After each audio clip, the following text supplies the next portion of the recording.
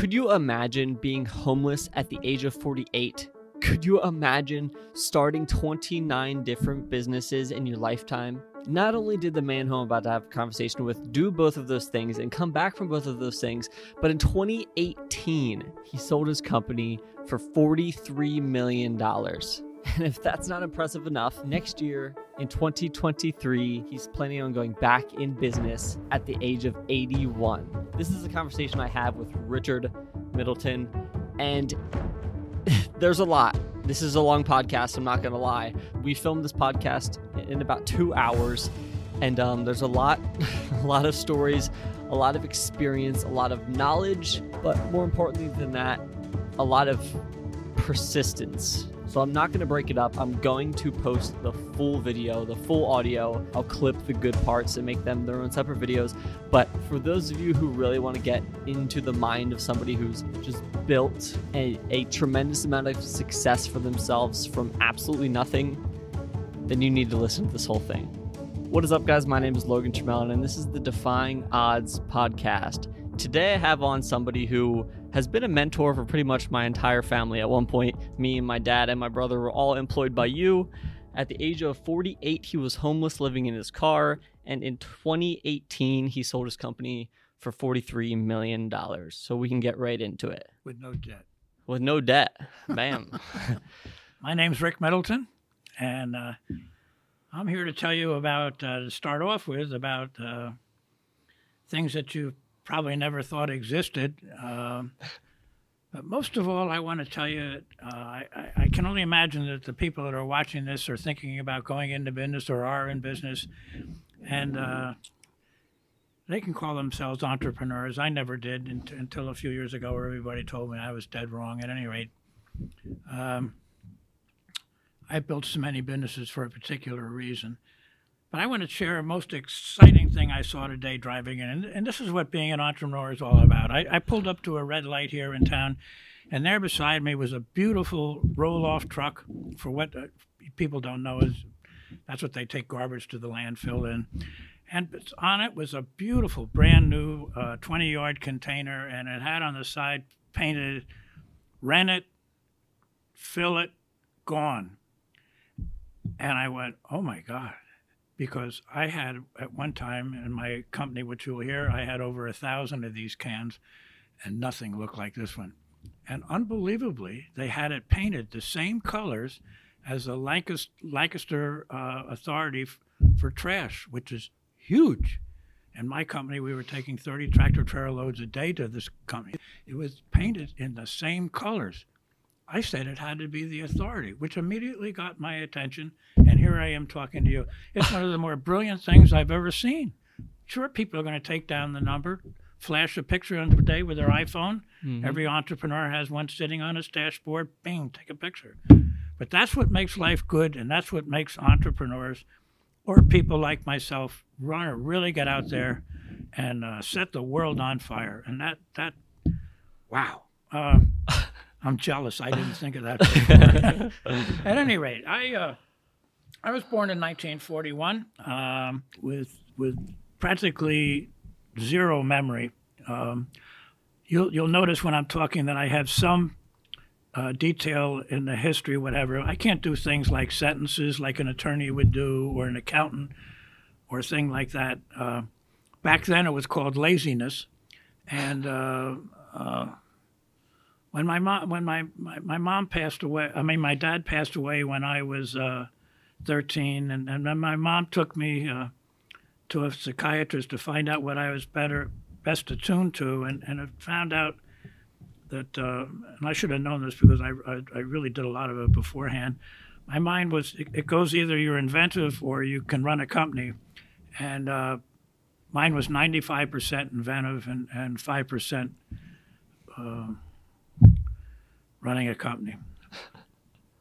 I do know how to, and what I learned, and you'll learn today, some of the things that have helped me by making mistakes and learning things as I went along to make a really wonderful company that many brilliant people, like Logan's father, just they really helped me out to get going and make my company successful. My mom did pass away at 18, left me some money, luckily, and I started going. Matter of fact, I went so far I joined the Army, and had a wonderful time. I was in between Korea and Vietnam. I lucked out, and I joined the 82nd Airborne, and I can say that I had 32 jumps, which was out of C-130 and an HU-1B helicopters, and I had a great time. After getting out, I did a tremendous amount of things that didn't amount to anything, little companies. I famously have found my 29th business card, and companies I either started or fictitiously started. Back then you didn't have to do anything, and or put them out of business to go into something else. One of my first ones was we had just gone across the country, a friend of mine and myself. I was selling circulation sales for a newspaper, but we came back across the country, and we were dead flat broke. We had a 1948 Plymouth and four-door, and we grew up where they were delivering milk in horse and buggies during the summer, and I know you can't believe this, and we got milk delivered in a sleigh in the winter because there used to be snow in the Northeast. And so we decided to make wagon wheel coffee tables because we enjoyed the West, and we designed the big coffee tables with the big wheels, and they have big iron rims and everything, put glass on it. We crushed the top of the Plymouth because we didn't have enough money to tow it out. We delivered the wagon. The people would go nuts. At any rate, it lasted about 6 months because what we found out was that we thought we knew everything about making this. What we found out was that, I don't know if you've ever watched a Western with John Wayne or something like that, but these wagons' wheels are big and they have big, heavy rims around them. The rims all collapsed, hit the floor, broke the glass, and the table disintegrated. That ended that company. What did I learn out of that? You got to know what you're doing. Another company I had, we started building houses, and I didn't have any partners, and it was so simple, and that's what I'm trying to get through to you. You really have to be careful now because things are so government ruled. I think Manheim Township is probably the hardest township within 150 miles to build something, but I would go into, I forget the fellow's name, but I would go into him and tell him I wanted to build a house. He said, well, show me what you want. And I had a notebook there. I just took out a piece of paper and drew a sketch of the house. He said, fine. He stamped it, and I built the house. That did well until interest rates went so high. You folks don't remember interest rates, but Jesus, I look back at my first house and it was 13%. You know, it's really amazing how things go. Then I started, in 1968, I decided that I wanted to fly. So I took lessons down at New Holland Airport, and I ran into this friend, acquaintance of mine, Bob Haney, who knew a lot about flying. And he and I went into we went into a partnership in names. We never wrote anything down. And then we got later on we got a bunch of investors. But in between that and then, I went up to in Myerstown, Pennsylvania, which is north of here, and saw a piece of land. I went over, it was a farmer, and I talked to him because he had an old dirt runway. His name was Paul Sanger, and he had 50 acres. And I asked him what he wanted for it, and he gave me a price. I wrote a check. We started building the airport, and we put in a 2,550-foot asphalt highway. It turned into one runway. 6 months later, the city of Lebanon came over and said, what do you got going on here? And I told them this, that. Luckily, we hadn't built any new buildings. All we had built is the runway. And he said, you know, you didn't get any permits. I said, what are you talking about? This is the mid-'60s. You don't need permits for anything. You know, so we talked back and forth. What part of being a salesman I might submit? And he said, well, re-engineer it. I did, and I got the permit. He must have called the Federal Aviation Administration, the FAA, because they came along and said, well, you don't have any permits to fly. You can't use it as an airport. I said, da, da, da, da, da. I got that through. But here's one of my most valuable lessons I learned out of that. I had 65% when I got going. And the minute I got less than 50%, they fired me. And I just didn't get along with the way they were doing business. They lasted another 4 or 5 years and went out of business. I made my original investment back. But it taught me a lesson. You never want to go into something with less than 50%. There's a million reasons why.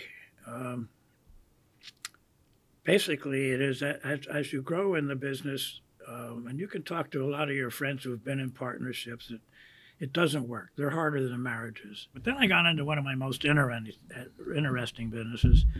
I found a fellow that wanted to work for me because I did build a lot and I knew what building was. I bought a company called the Mannheim Pattern Works in Mannheim. And I didn't do my research. I thought I was going to be the only pattern company. What pattern companies do, in a foundry, when they pour steel, iron, aluminum, brass, they have to have a model of what you want to make. They put it into sand, put the cope and the drag, all this junk in, and then pour the material in it, and I think the product comes out. It could be a faucet, could be a manhole cover, couldn't be anything. There was 5 other people around me. We didn't have the opportunity to check things out that you guys have now. Mm-hmm. You have to do exhaustive research and find out exactly who's your competitor, why are they a competitor, and how can you do something better. Otherwise, you're just going to waste your time. Key phrase, think smart, not hard. And that is what you have to do. Well, so we decided, I hired this fellow that had worked in the Smithsonian, but he had a girlfriend up here in Lancaster. He wanted to move here. And so I ran an ad in the paper and hired him. And we built a couple models that are still in the Smithsonian. And 1976, we built my favorite model, or I built it. He was working on some other projects. We built a replica of Benjamin Franklin's last printing press, and it is now down in the government printing office for Independence Hall in Philadelphia, and it has been since 1976. That's awesome. Which is pretty good. Yeah. What did I learn there? My partner liked to talk. I told him to shut up. He was another one of my so-called partners. The company name was Middleton and Singleton. He was a worker. And I told him, I said, a guy by the name of John Durham was the head administrator for the National Park Service in Philadelphia. He came up and he said, you don't know this, but we contacted Williamsburg down in Virginia, and they said that you were the only person in the United States that could build a printing press. I'd never seen one. So I said, geez, we'd really like to. Give us a couple minutes. So I went out and talked to my partner, and we figured out we could build it for $5,000. I said, so I talked to John. We talked a whole bunch, a long time about building it, this, that, everything else. And I said, you know, John and I have figured out a price of this.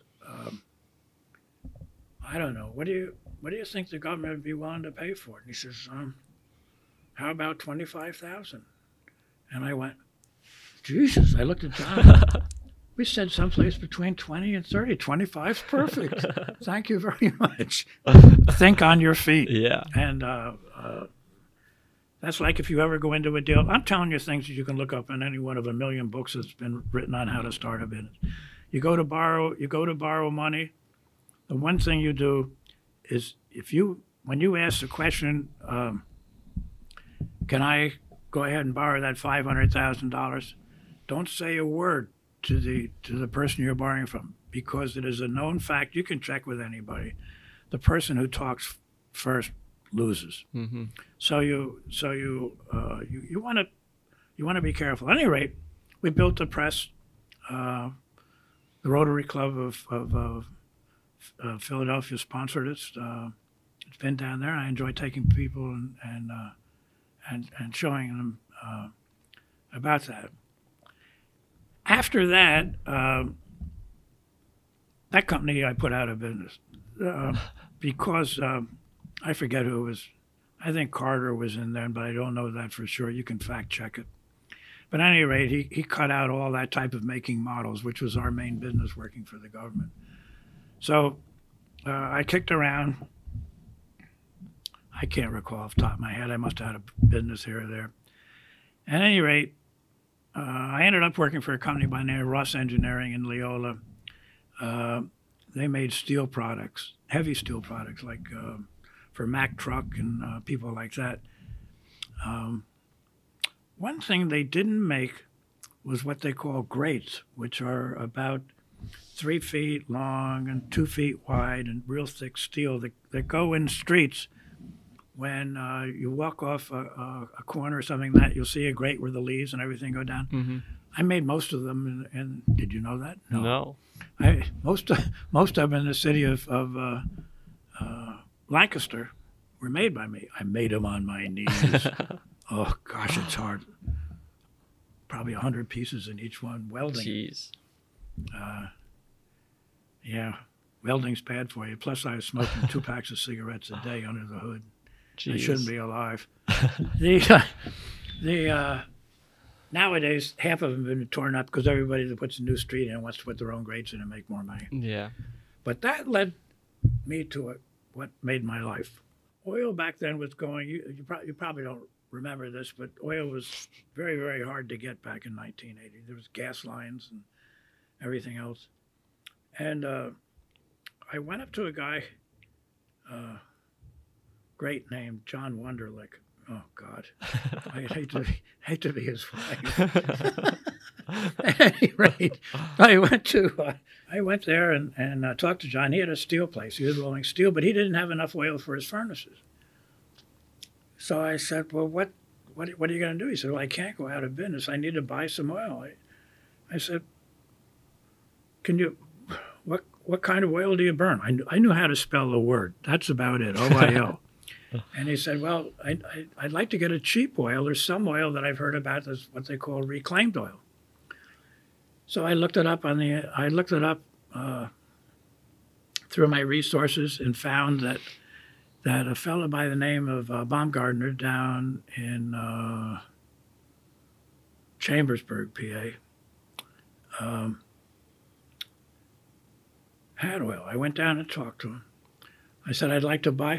We talked a long time to the guy, and I talked to him a long time. He had everybody in his room, all his salespeople and stuff.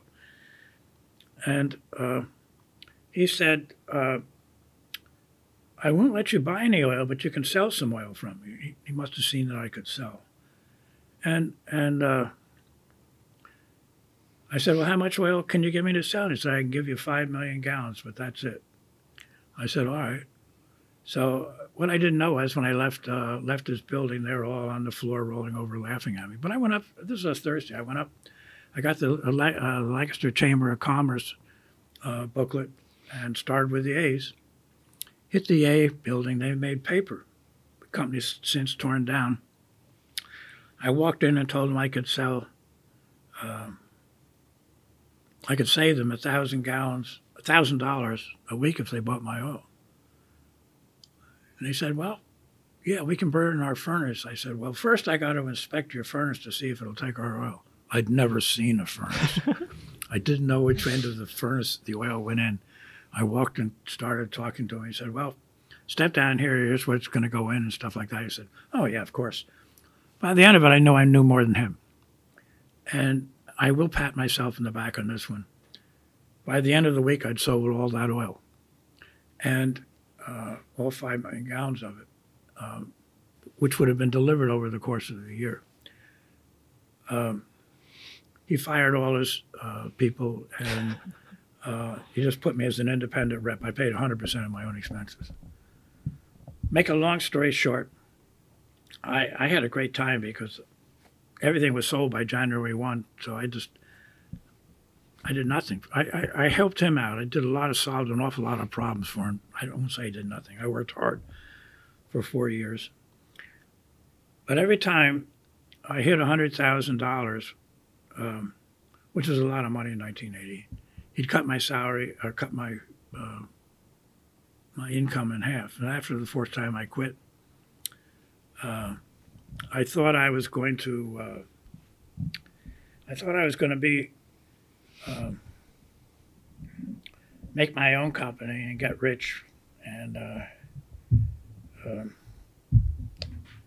he taught me a lesson that you really got to be careful, because a big person can put a tiny person out of business in a second, which he did.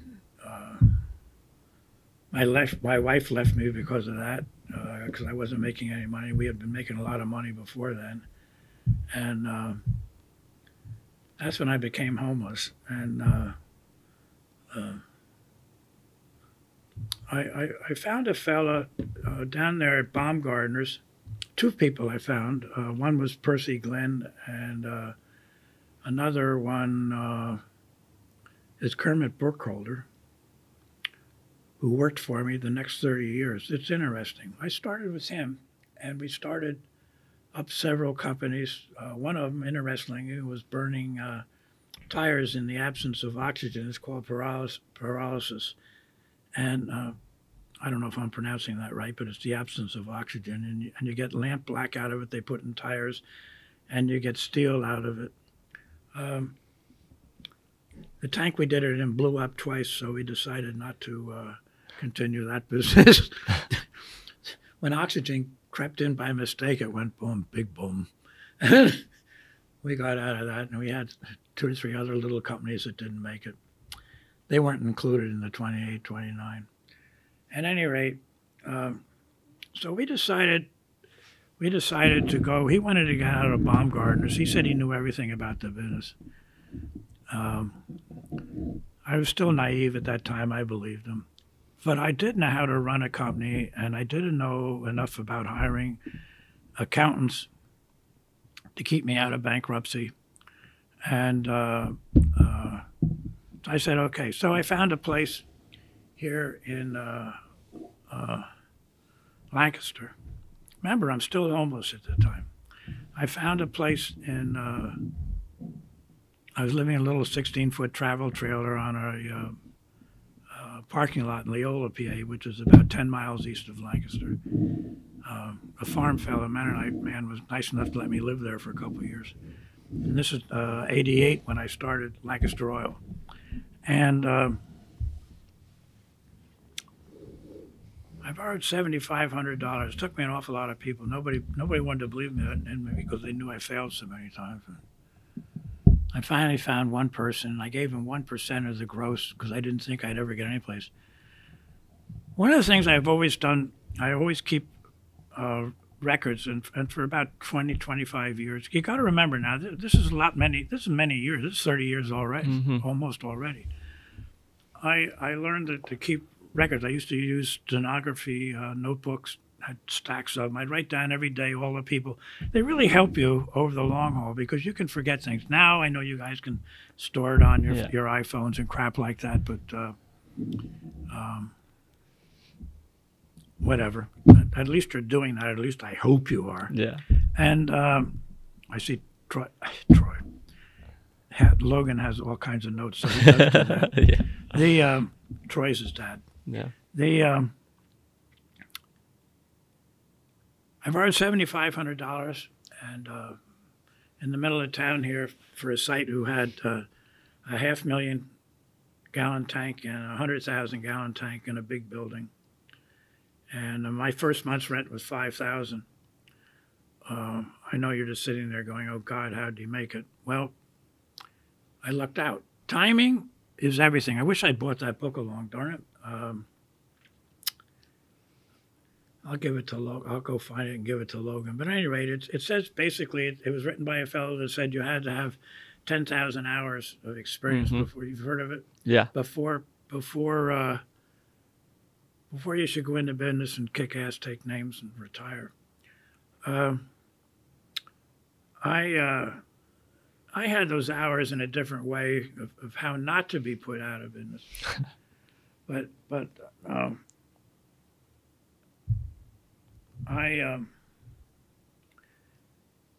the Department of Environmental Recovery was just getting started back then, and nobody knew anything. By today's standards, we'd be put in jail in an hour. They have so many laws now. I was in business for 30 years because the government let me be in business, period.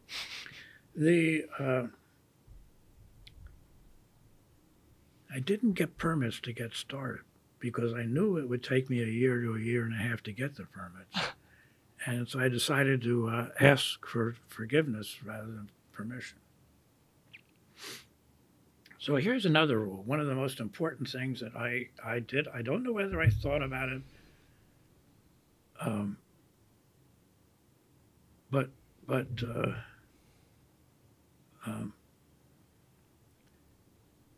it's not what you say in life. It's what the person you're talking to hears. Usually with my workers at Lancaster Oil and thereon, I would say that, tell me what I just said, tell me what I just said. They'd all get mad or start laughing at me because they knew it was coming. The first time I used that was, the first week I was in business, two things happened. Number one, one of my competitors, who I didn't know existed, called up the DEP and wanted to put me out of business. Well, that was a non-starter. So I hired an engineer to find out some of the things that I needed to know about building and permits. And I said, I'm having a hard time at the DEP right now. I do not want you to go to them. Do you understand that? Yes. All right, tell me what I just told you. He told me. I said, I'm really serious about this not going to the DEP. Tell me. The third time, he got pissed off at me. Back then, I was still sleeping in my trailer in the shop, and I had an old desk that I bought from the government for $15, one of these old steel things. You've probably seen them in the movies. And I said, all right, we'll go on your way. When are you coming back? I guess, let's say it was a Monday. He said, I'll be here on Thursday. I said, okay. He came back Thursday, and I was still young. Then I was 48, and I was strong as hell. I was fast and strong because I'd worked. And first thing he said, well, I went up and I got some good material. I checked with the DEP. I said, what the hell did I tell you? I was screaming. I said, what the hell did I tell you? He said, well, this is the movies. I got up and jumped over the desk and ran after him till he got in his car and drove away. Oh, he just can't make this crap up. At any rate, I filled out the proper forms and started going. So this is basically the rest of my story. It's sort of the second phase. It's taken us about a half hour to get into it, but there's many things, and times have changed, but it's still basically the same things that go on today that went on in 1988 when I started the company. You have to know somewhat what you're doing. You can't expect to be a success overnight. That's the stuff myths are made of, and that's what sells books, sells movies. I mean, most of your movie stars. Who was that guy? Maybe you remember. It was in Shawshank Redemption. That really great. I don't think I Morgan saw that. Freeman. Oh, yeah. God, I love Morgan. Yeah. He was 66 before he finally got discovered. He always says that. Mm-hmm. Or said it. I don't know if he's with us. Had all kinds of jobs, singing, opera, doing this, doing that. But it takes a lot of time. I for the first 15 years, I bought everything secondhand. And when we ever took a pipe apart to redo it somehow, I made him stock everything so he could use it again. Now, of course, they just all put it in 55-gallon drums and get it out the door. They don't want to do it. But Yeah. back then, it was very difficult. We bought in loads. Jumping way ahead to right now, it's a monster lab we have with all kinds of people and probably $1 million, $2 million worth of equipment in for testing. We do a tremendous amount of testing. Back then, I had a little hot plate and one test tube and a little tiny evaporator to see if it looked good to be put in. Different times. People didn't know what they were doing. Including us. I started having a hard time with my partner. I'm 5'8" on a good day with 1-inch heels, and he was 6'4" and probably weighed 175. Come to find out, my attorney who used to be head of the crime commission said that Percy was the only person he could know. Two things he said: the only person he knew would be able to pass a lie detector test, and the other thing was that there was two ways to do things. If you wanted to do it the right way, he wasn't interested. He wanted to be a crook and figure out how to do it the wrong way. Well, we found out that that's what he did. He filled my 500 million gallon tank instead of taking out and disposing of it properly with dirt, which took us years to get rid of, pumping it out. So in 1994, I decided that we had to split up. He didn't want to run the company because I think he probably felt that it would go into the drain. So we made a deal where I bought him out, and we settled on June 16th. That happens to be my birthday. That's why I remember it. I gave him $750,000 in cash. It was great. I went down to the local. We had no debt back then either, and we had about probably $1,000 or $2,000 in long-term debt. And I went to the fellow. I forget what his name. I forget what the bank it's at. It's probably is merged with. I know it's merged with somebody. I said I need to borrow $750,000 to buy Percy out. He said, "Okay, wait here." So I went out. Let's say it was 10 minutes. I know it's 5, but I'll say it was 10. He came back with a cashier's check for $750,000. That, as you well know, be a 6-inch platform of legal stuff to fill out now. And I started paying Percy $5,000 a week for his non-compete for 15 years. That was the other side of the article, which is a good deal. Back then, that was a lot of millions. It is now. Yeah. And he immediately went into business to put me out of business. Well, yeah, that's what everybody says. Mm-hmm. Why did you do that? So the only way I could get rid of it is I put the company into bankruptcy. Well, let me tell you what. Bankruptcy is not what you hear on television. It's hard. You want to spell that in your little book, H-A-R-D. You have to write down every penny if you're going to do it legally.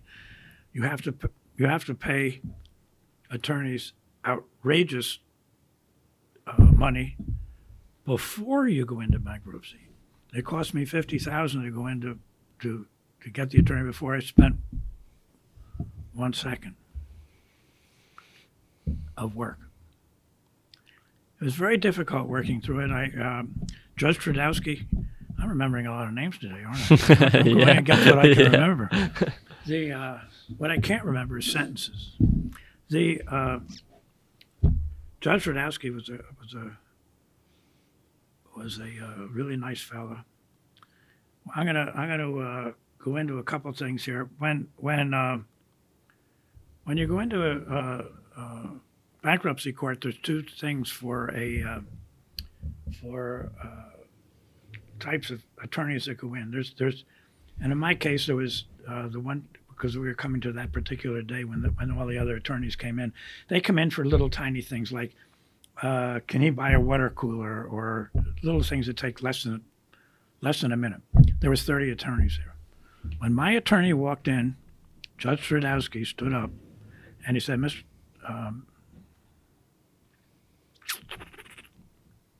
Alan was his first name. I forget his last name. He said, it's always a pleasure to have you in my court. All the other attorneys went. They looked at me and they said, who the hell are you? You know? And it came down right to the last second. I mean, it was very, very close as to whether I was going to buy it or not. I got to buy the company for my then wife, who has passed away here recently. And we weren't married at the time, so she could buy the company. She bought it for zero, $50,000. And yes, I did pay her back. And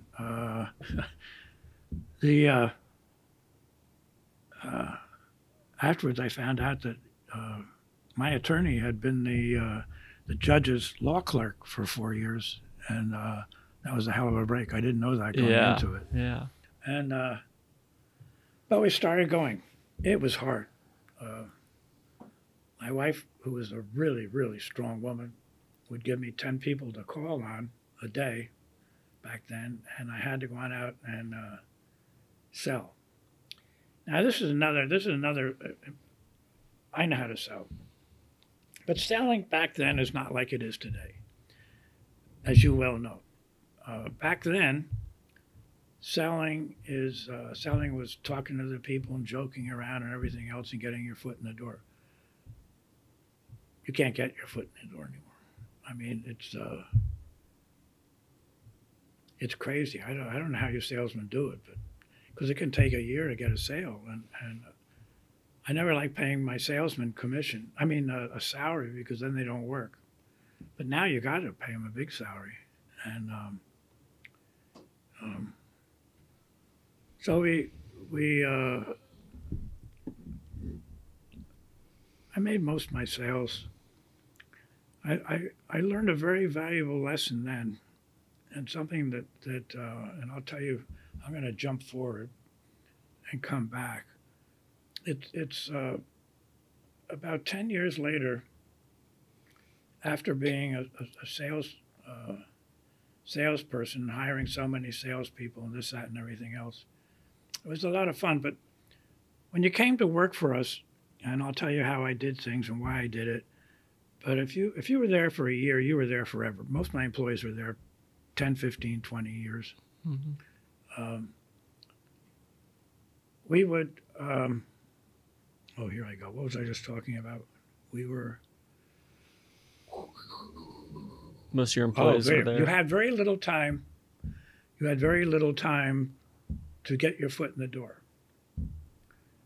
You basically had, if you're lucky enough to get in the door, you basically have 15 seconds. Mm-hmm. After 50 seconds, the person at the counter is looking when they're going to play tennis today, who's their date, how do I get rid of this jerk? They're trying to keep their own job. So our company was called Lancaster Oil. I said, well, and all our permits were in Lancaster Oil's name. The only way that we were going to be able to get, to grow our business, which I very much wanted to do, was to change the name of our company. Everybody thought I was crazy. People wanted to quit. They were so wild against me. Luckily, I owned 100% of the company. I said, it's my decision. I changed it to Environmental Recovery Corporation. Boom. You know, we were doing 3 million, you know, then we did 13, and we ended up with 35 a year. I mean, it went crazy. We branched into all different facets. I'll get into it. But you have to treat your salesmen right, because they are the force of your company. And what you have to remember is that you can't cut their salaries. You can't do this. You can't do that. And just because what normally happens when you're by yourself, especially if you're with a partner, is that if you're in a partner by yourself in an awful lot of companies, you start out with two guys, probably more than anything else in the United States, and that's probably why you're watching this. That what happens is, let's say there's me, Ricky, I'm the salesman, and there's Johnny who is the worker, and you're making some type of steel platforms which are very profitable, but it requires 8 to 10 hours a day, usually 6 days a week. So I go out and make the sale on January 1st, and I spend the rest of my time down in the Bahamas because we're splitting what he produces. And guess what? His wife gets upset. And I'll tell you what happens. Oh my God, the partnership breaks up. Why should I do all the work? I did the sale. Who's most important? You wouldn't have had the work. It's then again, it's probably in paragraph 101 of the last book you just bought.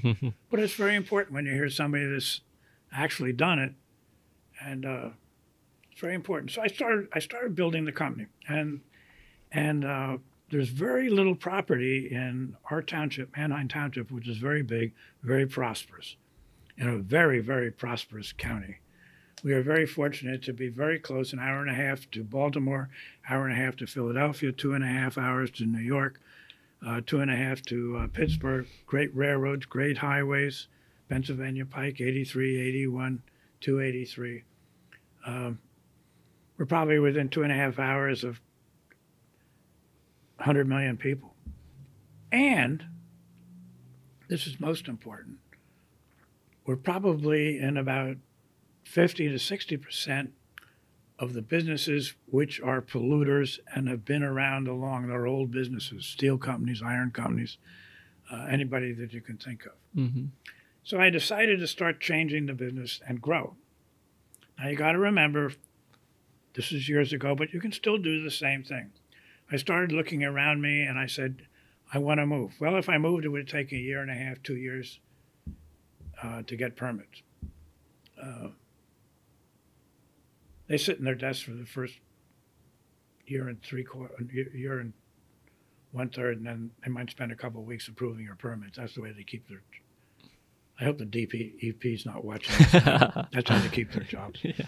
At any rate, we started building the company. We went into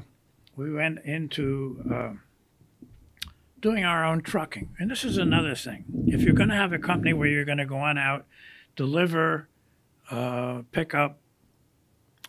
Just like that truck I first saw you this morning, that got me so gosh darn excited. I wish I was going to be in business tomorrow, or I was in business tomorrow. I have a 5-year non-compete which runs out February 28th. Then I am going into business.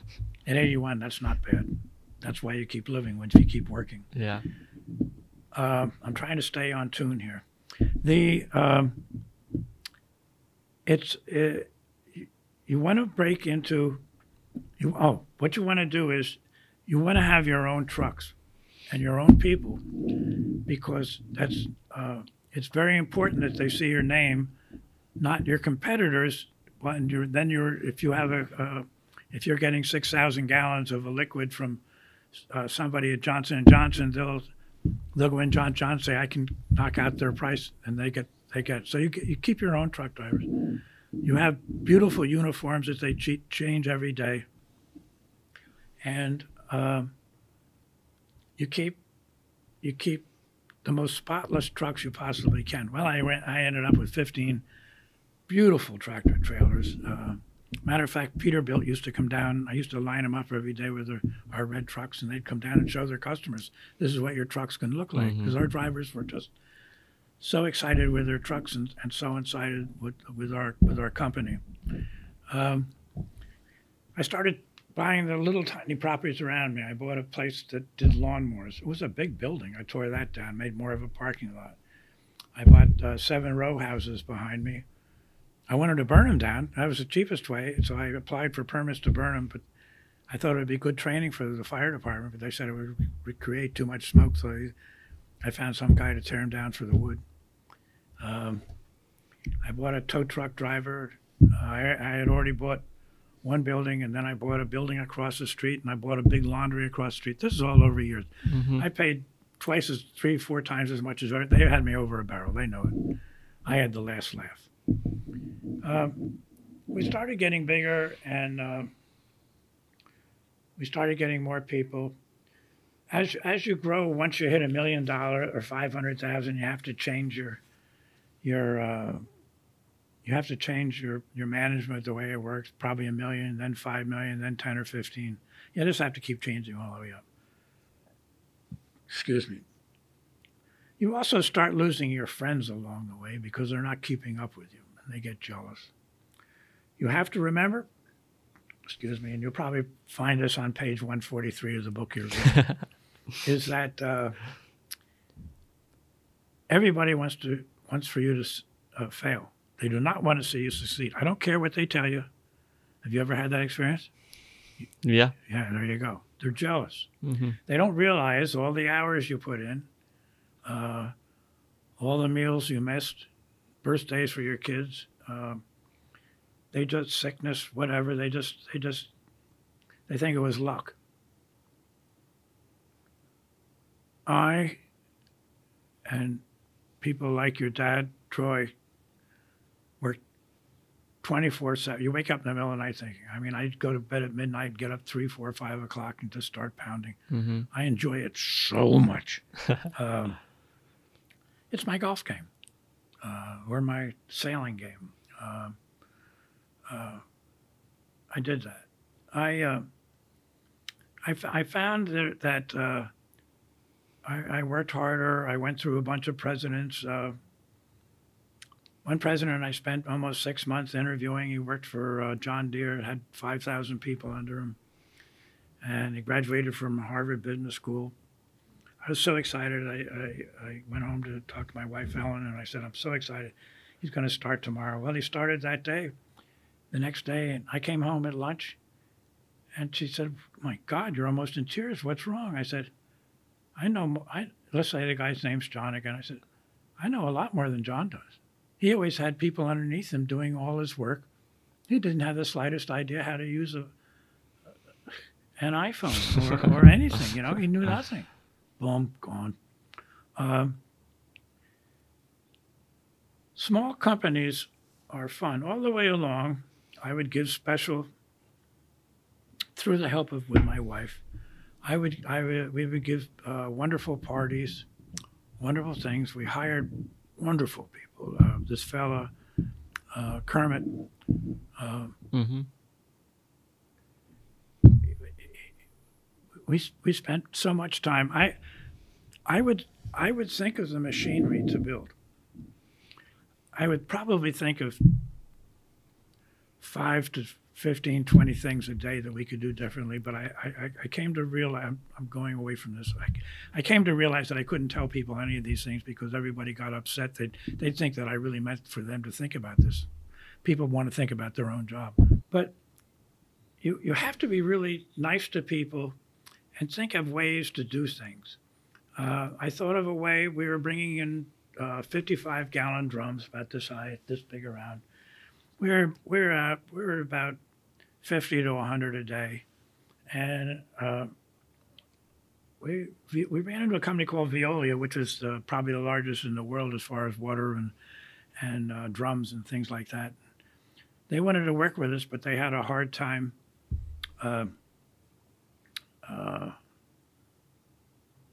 storing the drums. I don't know whether Troy figured it out or somebody else, your dad figured it out or somebody else. Maybe I figured it out. I'd like to think that I did, but I don't know that for a fact. If we leave a trailer on their property, all they have to do is fill that trailer, and then I'll come hook it up and drop one off. Mm-hmm. Nobody in our industry did it. There weren't many players. There were only 4 or 5. Nobody did it. This revolutionized us. So we got up to 200, 300, 400 drums. Here I go digressing. Since I've been sold out, since I sold out in 2018, the company's been sold 3 times. It's just a few months ago, just got sold again. They're now doing 1,000 drums a day. I mean, it's nuts. That's a lot. Yeah. when you can only fit 82 drums in a tractor trailer. So the most important thing is keeping your workers happy, because it's very difficult to go on out and and hire a new employee, because there's a tremendous amount of work of getting it. Luckily, by being nice and doing some of the things that I'll bring up now, is that we did things that nobody else did, and it brought great loyalty. And when I go to the plant now, 5 years later, people still remember those things. One of the things I did is I had $100 day. Mm-hmm. I was going to ask about that. Yeah, yeah. I'd go and I'd try to get all brand new $100 deals, because nobody, including myself, had seen a $100 bill. If I give them 5 20s, it's so what? $100 is a big deal, and it was a lot of money when I had 110, 15 people. It was a lot of money. I do that 3-4 times a year. My fun part of it was we'd have other people bringing us in tankers full of water or junk or trash to unload. And I'd walk up to them and I'd say, right now I live in New Mexico. I live a long ways away, so I don't know all of our employees. Do you work for us? And they'd say, no, I work for so-and-so. I said, oh, darn it. And I always had my president beside me, and he'd sit there and start rolling his head. And I said, geez, I give everybody $100 3 or 4 times a year, and I'm sorry I can't do that for you, because he knew I had a stack like this. And he'd go back and tell their heads of their company, and we got some furious phone calls off of that. But it was a nice trip. We also had a Christmas party. Did you ever go to one of them? I don't think so. I never worked there full time. It was just like in the summers, part time. We spent $80,000 on a Christmas party. It was I'm sure your dad will tell you. We had a big blowout. Yeah. Was it Lucky Dog? Is that where you guys normally had it? No, we went to. Yeah. We started out going to places where there was 5 of us. Yeah. And it kept going to like Isaac's or someplace downtown or whatever. We stopped at the Cork factory that went out there, Armstrong's old building where it was monsters. Yeah, Cork Bar, is that? Yeah, the Cork and something, Cork and Cap. Yeah. And that's when it was up to like, I guess 200 by the time we got with all the people. We kept on growing, and my job was just to walk around the plant and talk to everybody all day long, crack jokes, ask about their family, make doctor appointments if something was bad, pay for their doctor's appointments occasionally, borrowed money if they paid it back. There's so many stories I go into, but I just want to give you some of the important things. As I got bigger, I had to hire people that were really had, big balls and got things done. I was sitting in my office with the head of our company, and we needed somebody to do paperwork for the drivers, and I knew that job would mushroom because of the fellow that I'm going to hire. It was Logan's father. I ran across the street. Actually, I had to look both ways. It was a pretty busy street during the daytime, and he was going through some hard times. I'm not going to say anything at the time, and he said, "Sure, I'd be glad to come to work." Well, he just about came across the street and started working. He revolutionized our business. I mean, the guy is so fantastic. Things like we had to bring in tremendous tractor trailer loads of sawdust every day, 3, 4, 5 of them, 40-footers to mix with all our water and junk to make it more solid to take to the landfill. And we started out at I think it was probably 400 or 500. And Logan will fact check me, but maybe it was 1,000. But he got it down to like $100. I mean, it's incredible. What a difference. And all kinds of really neat things. We started changing buildings, building business, doing this, doing that. And I finally hired a really neat president. But I told him all I wanted him to do was we were in a factory where we have a tremendous work ethic in Lancaster, unlike any other place in existence that I know of. People work, and I didn't want to disrupt them by having somebody. I had some miserable presidents who would have closed the company down. So I hired Ken Lefevre, who was really great. I told him, I don't want you to do anything for a year. Just sit there and look at people, talk to people. If you have any decisions to make, you're on your own. So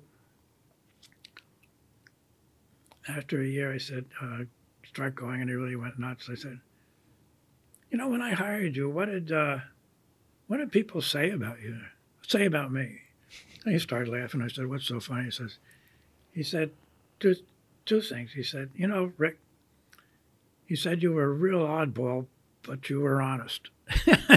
I like that. Did I ever tell you that one? Yeah, you told me that on the phone. I thought it was a great compliment. Yeah. You have to be honest. And that's another rule. You really got to do this. You got to pay the IRS. An awful lot of people who are in business for themselves say, I'm going to skate this, but then it catches up with you. Like Pennsylvania, our state, you don't pay sales tax, you're in big trouble. I mean, you do not want to fool with sales tax. And I never saw any of the money coming in or any of the money going out. I just signed my tax forms because I didn't want some employee to come and now I guess they could go on Facebook or something. I don't know what you go on these days. I don't do any of them. I do Google. And they'd say what a rotten guy you are, and all. And actually, you're cheating with the IRS. And you know, somebody always has an axe to grind for some reason.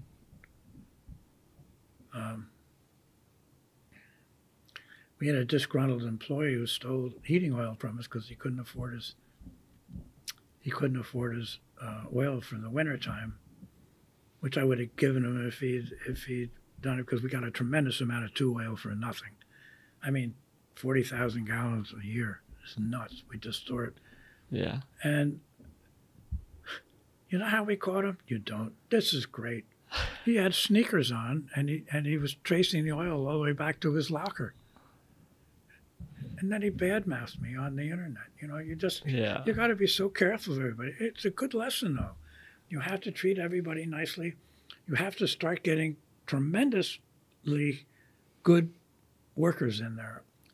I enjoyed having a lot of older people because they didn't change jobs so frequently. And now, unfortunately, I've been reading that, you know, you're lucky if you can keep somebody a year. I just don't understand how you're going to do it. So you have to, number one, you have to do it yourself. And number two, you really have to check out what you're going to do before you go into business for yourself and spend money, because there's your attorneys, there's this, there's that, you might have to get 20 permits, you might have to do this, you might have to do that.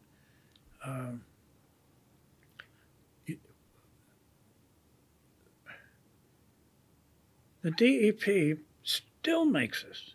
When we bring in, we have about 20 tractor trailer loads a day that come in from different companies to drop in. They make us fill out paperwork in a book, and the person who tested it has to sign off. We have all the books from 1988. Jeez. Are you kidding me? Every test that goes through. So we do probably 3 or 4 tests on those 15 loads. We probably do 50 to 100 tests a day. They have to sign off in each one.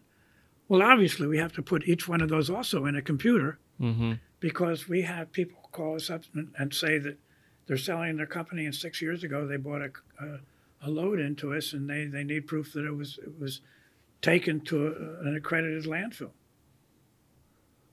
Might take a minute, and we can send them the paperwork. Yeah. Nobody else does that, but that takes work, and it takes a lot of things. Well, I lucked out. There was, and I'll sort of finish up with it here, and then I hope I get some questions. Yeah. The in 2002 or 3, my wife came to me and said, my mom got married in 1972 when her husband died, and her new husband, Hadley's wife, died. They got together and got married. And she said they were going to travel the world, and he was going to retire at 73. He retired when he was 93 with his boots on, died. And she said, I'm not going to go through that. You got to remember, this is a strong woman. She said, you have to make up your mind. I'll give you a day. She said, we can either move north, south, or west, preferably at more than 1,000 miles away, or we're getting divorced. What are you going to do? I knew that Ellen didn't fool around. So it took me about 10 seconds, and I said, let's move. So we traveled around. We thought we were going to sell our house in a year and a half. The first day, the guy bought it for cash. We were on our own in a car and on our motorcycle for a year and a half, having a wonderful time. We built our house out in Santa Fe, New Mexico. I was allowed to talk to the company for a couple hours on Tuesdays and Fridays. And so I did. And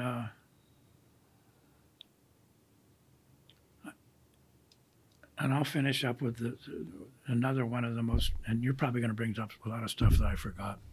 That one of the most important things. As I grew after about the 7th or 8th year, and I was still keeping notes, I had a full profit and loss and bank balance of the company on my desk by 2 o'clock.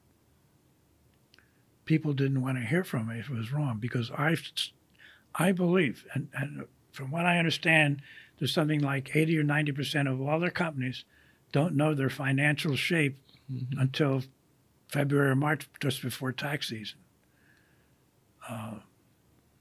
It's horrible. You have to know, in my case, you have to know who's trying to put you out doing businesses. And that's the final thing I forgot, one of the most important. You have to be paranoid. I always say seriously paranoid. I was asked to teach entrepreneurism at the University of New Mexico, and I said I can't. And they said, why not? I said, because you're going to have 30 kids in the class. They all want to be entrepreneurs. If you haven't mowed grass, done this, done that, worked your whole life, you're not an entrepreneur.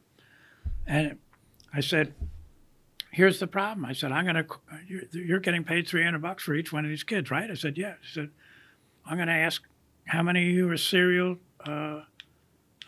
paranoid. 4 of the people would raise their hands. I dismissed the rest of them. You can't be an entrepreneur. Mm-hmm. I had to work. I had to put food on the table, and that's why I had all these businesses. I couldn't remember something. As I said, you give me a sentence, I will sit here and memorize it for 10 minutes. An hour later, I might be able to remember one word. I do now, and this is what's most important to all of you, you need to figure out what your niche is and hire people like Logan's dad, Troy, who will take you to new heights. And Troy, his dad is going into, I talk to him once a month or so, the most remarkable guy in the world. He bought an old inn with the help of his wife, who got all the real estate done on it, and opened a bar, restaurant. I said, well, how the hell did you know how to do it? He said, it's easy, YouTube. And you can't believe it is the most successful place.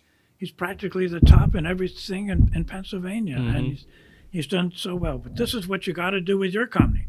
Hire other people. Do not get a partner. It'll kill you. Let's go back to the very beginning. What made you want to get into business by yourself?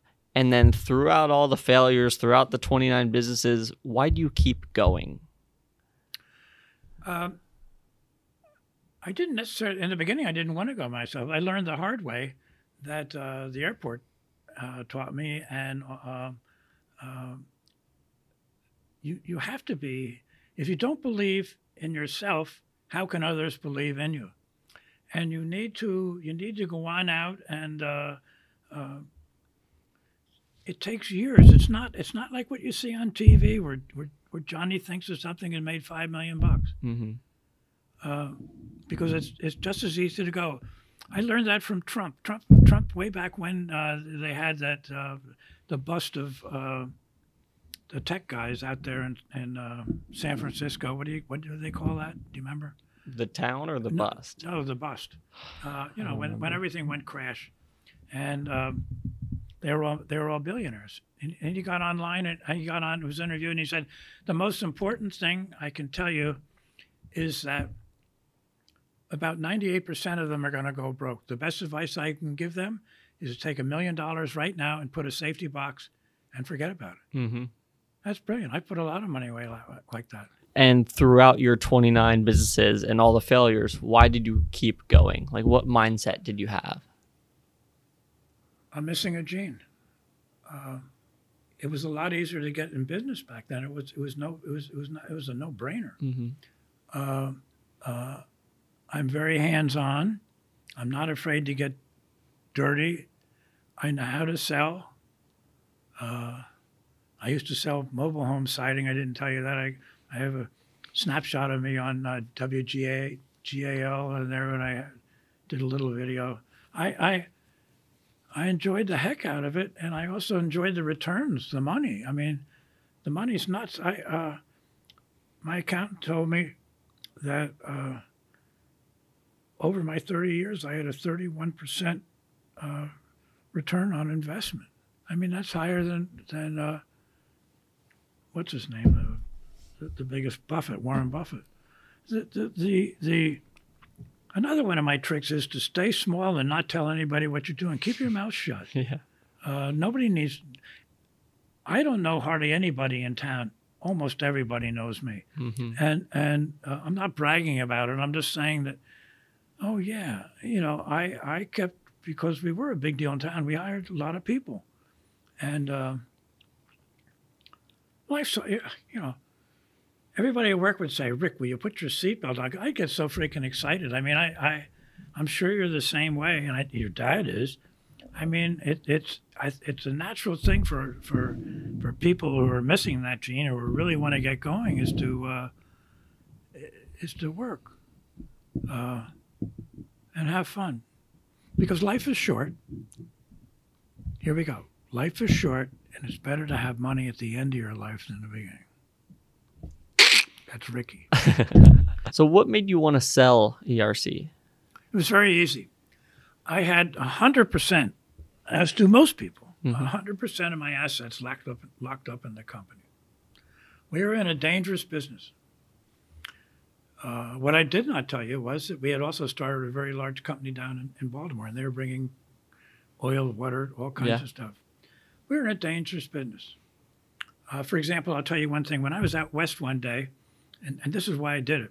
When we were out west one day, I called up on a Tuesday. I called up my president of the company, and I asked him what he was doing, and then he told me, and he said, "Oh yeah, we're cutting one of the pipes, the 3-inch pipes, underground over by our pit building." And you'll remember when I bought the company, they took in oil and gas, right? So I screamed at him. I said, "Stop! Do not say another word. Just run out the door." We were about 50 yards from where they were cutting. I said, "Get out there, just start screaming, stop, stop, stop. It's going to save lives. Stop, goodbye." He ran out the door, told everybody to stop. He came back breathless. I said, "Hopefully they stopped." I said, "Yeah." I said, "Why did you want me to stop? Why do you think? Take a guess." Was it going to explode? Yeah. Is that why you were worried? It was a 3-inch line. Yeah. They were cutting with a grinder, which makes sparks, right? Yeah. The line was filled with gasoline. They didn't turn it off? Didn't clean it out? No. I didn't know it. I never knew it was there. How the hell you know? Johnny put the line in 1908. Yeah. 1908. How the hell do I know? Yeah. It, the metal and bodies would still be coming down. Mm-hmm. So you you get a brass cutting disc and cut it with a brass, and brass does not make sparks. Huh. Yeah, but that's what 30 years does. Yeah. Well, I didn't want to be sitting there with all of my buildings, and all of a sudden have an explosion, and I lose everything. I mean, that happened to an acquaintance of mine that had the same type of company in Baltimore here last year. He worked 30 years. I helped him start out. Bought a load of water in it. It had some gasoline in it. The gasoline caught on fire. They went to put it out. The guy stumbled, fell into the fire, burned to death, burnt down his buildings. Jeez. He might go to jail. The business was out in less than a minute, was out of business, 30 years. Big business, down the drain. I couldn't take that risk, not at my age. Yeah. So I signed that 5-year agreement, and should have been 3 years in hindsight, but I took 5 because they gave me a lot of money. In hindsight, nothing happened. Hindsight's 20/20. I wish I didn't sell it because I would have been making a lot of money every year. Yeah. I did make a lot of money every year. This is a pretty personal question. I've been married. This is my 4th time. Yeah. Exactly. Oh, so that's related to that. Two of them got rid of me because I ran out of money, and the other one, who we were next door neighbors when we were born. We got married, and 30 years later, happily ever after. Yeah, she passed away 5 years ago. How do you get over that? Very hard. I still call my present wife. I don't call her anymore, but I think before I call her name. That's another reason why I sold the company, because I sort of turned into an alcoholic for a while, and everybody got tired of seeing me drunk. And it was real hard. Having known her for 70 years, if I started telling, I could tell you stories from till tomorrow, and you'd be on the floor crying. We had some wonderful times. But my new wife's just as spectacular, and we have a wonderful time, and I'm thankful. It's hard to find somebody at my age. Mm-hmm. But life is for the living. This was a question that my dad actually told me to ask you. He said, if you could go back in life, who would you choose as a role model or a teacher, and what lessons would you learn from them? I didn't have a role model and growing up because I thought I was the same as everybody. I never realized that I was different. Now I would have been diagnosed as dyslexic and a bunch of other junk. I see things completely backwards, and that I have no ability to learn anything. I would have gone to a special school and that would have done. As it turned out, they just said I was very lazy, and a lot of times if I started a project, I'd spend if let's say it was going to take an hour, I'd spend a half hour figuring out how to do it correctly. I still do it today. I wash the dishes every day. My wife's a really good cook. I do a tremendous amount of dishes. We've never used a dishwasher. I never. And I spend the first 5 minutes looking at all the dishes, figuring out how I'm going to put them in the trays to get them out. And she looks at me and just rolls her eyes. But when I did get into, I applied to 5 colleges. And the only one I got into was at Franklin and Marshall. And the dean even said to my mom, who was alive at the time, said, you're going to flunk out after the first year. And I thought he was crazy. And I was out pretty much the first semester. High school and college is pretty much just telling people what to do. Mm-hmm. I'm saying the same thing back to them, regurgitating. I couldn't do that. Mm-hmm. My dad had a photographic memory, and so did my mom. My dad never forgot anything, and my mom's lasted about a month. I guess I got the other end of the stick. I wish I could remember people, because my hardest thing is that most people think that you're intelligent if you can remember their name and their face. Mm-hmm. They dismiss you if you're not. So I have a very hard time with people, because people either think I'm rude or not nice or this or that. But I've overcome it pretty much. And I don't really sometimes I wished, but But then my wife looks at me and says, "You have more money and a nicer house and do more than they do. Yeah. Why the hell emulate them? You've done very well in life. Get over it." And I think I have. But when I'm trying to tell these other people who are going to listen to this, it takes time. You can't do it all at once. Mm-hmm. You might luck out. There's always that pyramid of people that make it to the NFL. It starts out like this with 100,000 kids, and by the time it gets to the draft, there's only, out of the 100 that start, there's probably only 30 or 40 that get picked. I mean, it's the same way in business. How many of your friends that you grew up are wackily successful? Are there any? Nope. There you go. Not that I know of. Yeah. And I'm still very young. I hope you have another question. I think that's the majority. What's your biggest advice for me? Very early entrepreneur. I've been in video production. Do you think you are an entrepreneur? Yeah. I live, eat, and breathe working. And it's really only in the past 2 months, 3 months that I went from a small opportunity where I was focused on making videos just for action sports. So now I'm over the next 10, 20 years, this could be a multi-million-dollar company. So now I'm transitioning to helping businesses with marketing. That's where, this came from. That's why we got the studio. We're bringing on some part-time help where needed, stuff like that, where I'm focused on building something actually of scale, where the past 4 years, it's just been kind of smaller, just me. Well, you're learning. Yeah. You want to hire people that are not going to steal your idea because they know it's good. Mm-hmm. You have to be good with that.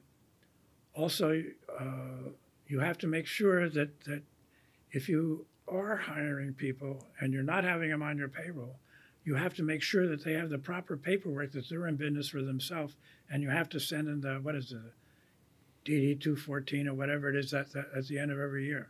Yeah. These things can come back and kill you. Yeah. Think outside the box. It's probably 10 feet long. That's so important. That's what made me. What else can we do? Rather than oil, that was very little of our business. Is very little now. Mm-hmm. I think success is made by staying with what you know best. In other words, I would never, right now, I'm going to go into basically the same business. I'm going to be doing something with water that involves what I was doing. You want to stay with what you know best. Do not believe your own press reports that you're a big deal. You can't get a swelled head. You need, in my opinion, you need to go on out and things that are relative to your business. Don't, just because you think that you see better ways to make this table, i.e. you can see the dirt, how do I get away with that in between there? Forget about that crap. What you want to do, if you've decided this business, sit down and do that. And what I've told so many friends, and I know of a couple of them that have changed their lives, what I say is you get a book and a booklet, a bigger one than that, and you spend anywhere from 15 minutes to a half hour a week thinking what went on this week, what you can do next week, next year, and way out. And then at the end of that 15 minutes or a half hour, an hour, if you want to spend that time, give yourself a drink or beer, whatever you do, go have a party, forget about it. But I'll tell you, after 6 months to a year, it's going to change how you think, because you're really focusing on doing things that are enabling you to get rid of Johnny and get somebody that's a little bit better. You always want to get people that know a little bit more. And you can't feel badly. One of my businesses, the Mannheim Pattern Works, I held 6 guys 6 months because I thought I'd be able to make it. And when I finally let them go after 6 months and I went broke, I did go broke. I went bankrupt. I didn't tell you that. For $2,500. Can you believe that? I swear to God. Jeez. Big Jesus. That was 50 years ago, 60 years. But that's a big deal. Always, they screamed and yelled at me and called me rotten, so-and-so and so-and-so. But I kept them 6 months, they were sitting there playing cards. Nobody cares about them. At the end of a week when you're hiring them, you have paid them X amount and they have given you an X amount. Do not feel guilty about getting rid of anybody. luckily I was fortunate enough. Everybody wanted to keep on working there. You know, that's pretty much it. Sounds like you're doing exactly the right thing. Cool. Don't put people on your payroll where you're going to have constant benefits going out the door, and you have to sign all kinds of things with attorneys and bookkeepers and all this crap. They are sending you a bill before you're getting paid by the people. Mm-hmm. You also got to be paid. And I don't know how you get paid, but you want to get paid. Don't sell yourself short. Yeah. In life, there's two main things that most people want. There's the science of achievement, and there's the art of fulfillment.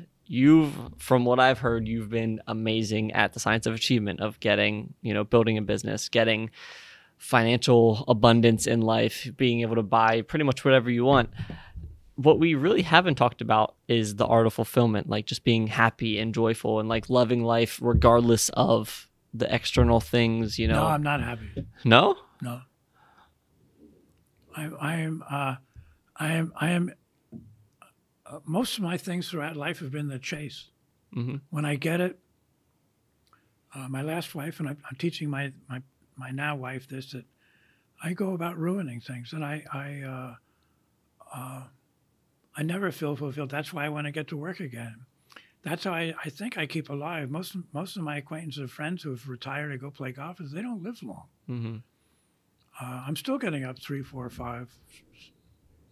I was up at 5, 4 this morning thinking about what I was going to say to you. Yeah. And life's what you make it. You have to figure out. Well, there's you and me. You're the same way I am in that you want to go and build. Mm-hmm. If that's your golf game, that's great. Do you feel any more fulfilled? No, Yeah. not in golf. No, I mean in what you're doing. So what I believe, and the best balance that I found for it, one being like super hungry in business and like always wanting to keep achieving more and growing more and get better and better. But he also balances that with just being grateful. So like on a daily basis, he balances being grateful and wanting to achieve more. So he can have those two things of the science of achievement, achieving things, and fulfillment at the same time. There's a certain amount of giving back. I help. I'm not going to get into it. I help a fair amount of people with a lot of money. One thing I did, I gave each one of my people that ran a division with actual people working for them. There was 3 of them. Your father didn't happen to be one of those people, darn it. And they, when I sold the company, they each got quite a bit of money. I always told people if they could come up with an idea, nobody ever did in 30 years, of a better way to run the company or start their own company, I'd support them. We'd go in business. I'd be their partner. Nobody ever came to me. I don't know why. I like to help people if they have an idea. Yeah. It's like today when I jumped in here, I was going to start screaming. I just that guy with that can. Oh my God! I had 1,000 of those. Yeah. I sold those, and when I sold them, right after 2019, I sold that company to Goods Disposal. You know Goods here in town? I've heard of them, yeah. And each one of my cans, my 1,000 cans, was valued at $2,500 when I sold them. And now they cost $8,000 to buy a new can. Jeez. Yeah, I look at those things and I get a hammer out. I want to hit myself in the head. How much I left on the table. But that's life. Mm-hmm. We all make mistakes, and you just have to. I was missing that gene. You just have to get up, and I don't have that energy to get up and get off like I used to.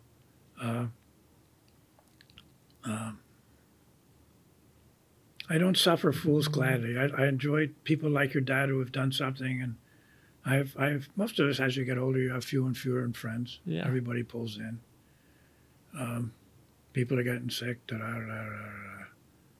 But United States is still far better than CNN, CNBC, and the rest of them think it is. Mm-hmm.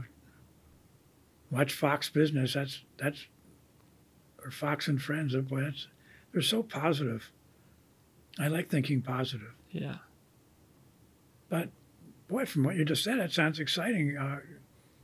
all kinds of people. You'll find out how it works. And now, you might hire somebody from Florida that can do something. Mm-hmm.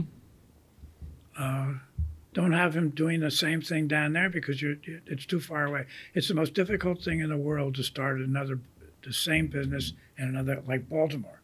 I lost my ass for years on that. It's very, very difficult. You want him doing work for you remotely, giving you ideas. Another thing is I've found a great deal of knowledge that you can get so cheaply. That is from people that have retired, that have worked for a big, a monster company, somebody huge, and they have great ideas, and they're sitting down there in Florida, and we did that at ERC. You fly them up for 1 weekend a month, pay them $2,000-3,000. It's nickel dime compared to what they can teach you. Yeah. How to get into a landfill. That was a big one for us, and we hired somebody from, I don't know, whatever the biggest company in the world is. Yeah, I mean, it's crazy that people with all this knowledge, you want to use them. And nobody's ever called me. I don't know why. Yeah, I did. You did. They probably think I'm a nut. But yeah, life's fun. Life will work out. But you just got to, you can't think about speedboats and going fishing and doing this and doing that. You have to think about work constantly. Yeah. Your dad takes a lot of times now that he's gotten going, but he only goes for a day at a time. They take a trip and go for a day at a time, have a great time, come back, and I guarantee you he tells you he isn't, but he's thinking about work the whole time he's down there. For sure. Probably writing stuff on a piece of paper. Right. And that is the end of this podcast. It was definitely a long one, but there's so much knowledge. I hope this really got you amped and gave you a different perspective. I know that the 2 hours that we were filming this, I was sitting there just in awe by how much life, how much perspective Rick has. And yeah, I really appreciate you watching this far. If you really enjoyed this, if you got some value out of this, take some time to like and subscribe if you're on YouTube. And if you're listening to this as an audio version, please rate us 5 stars. Thank you so much, and I'll see you next week.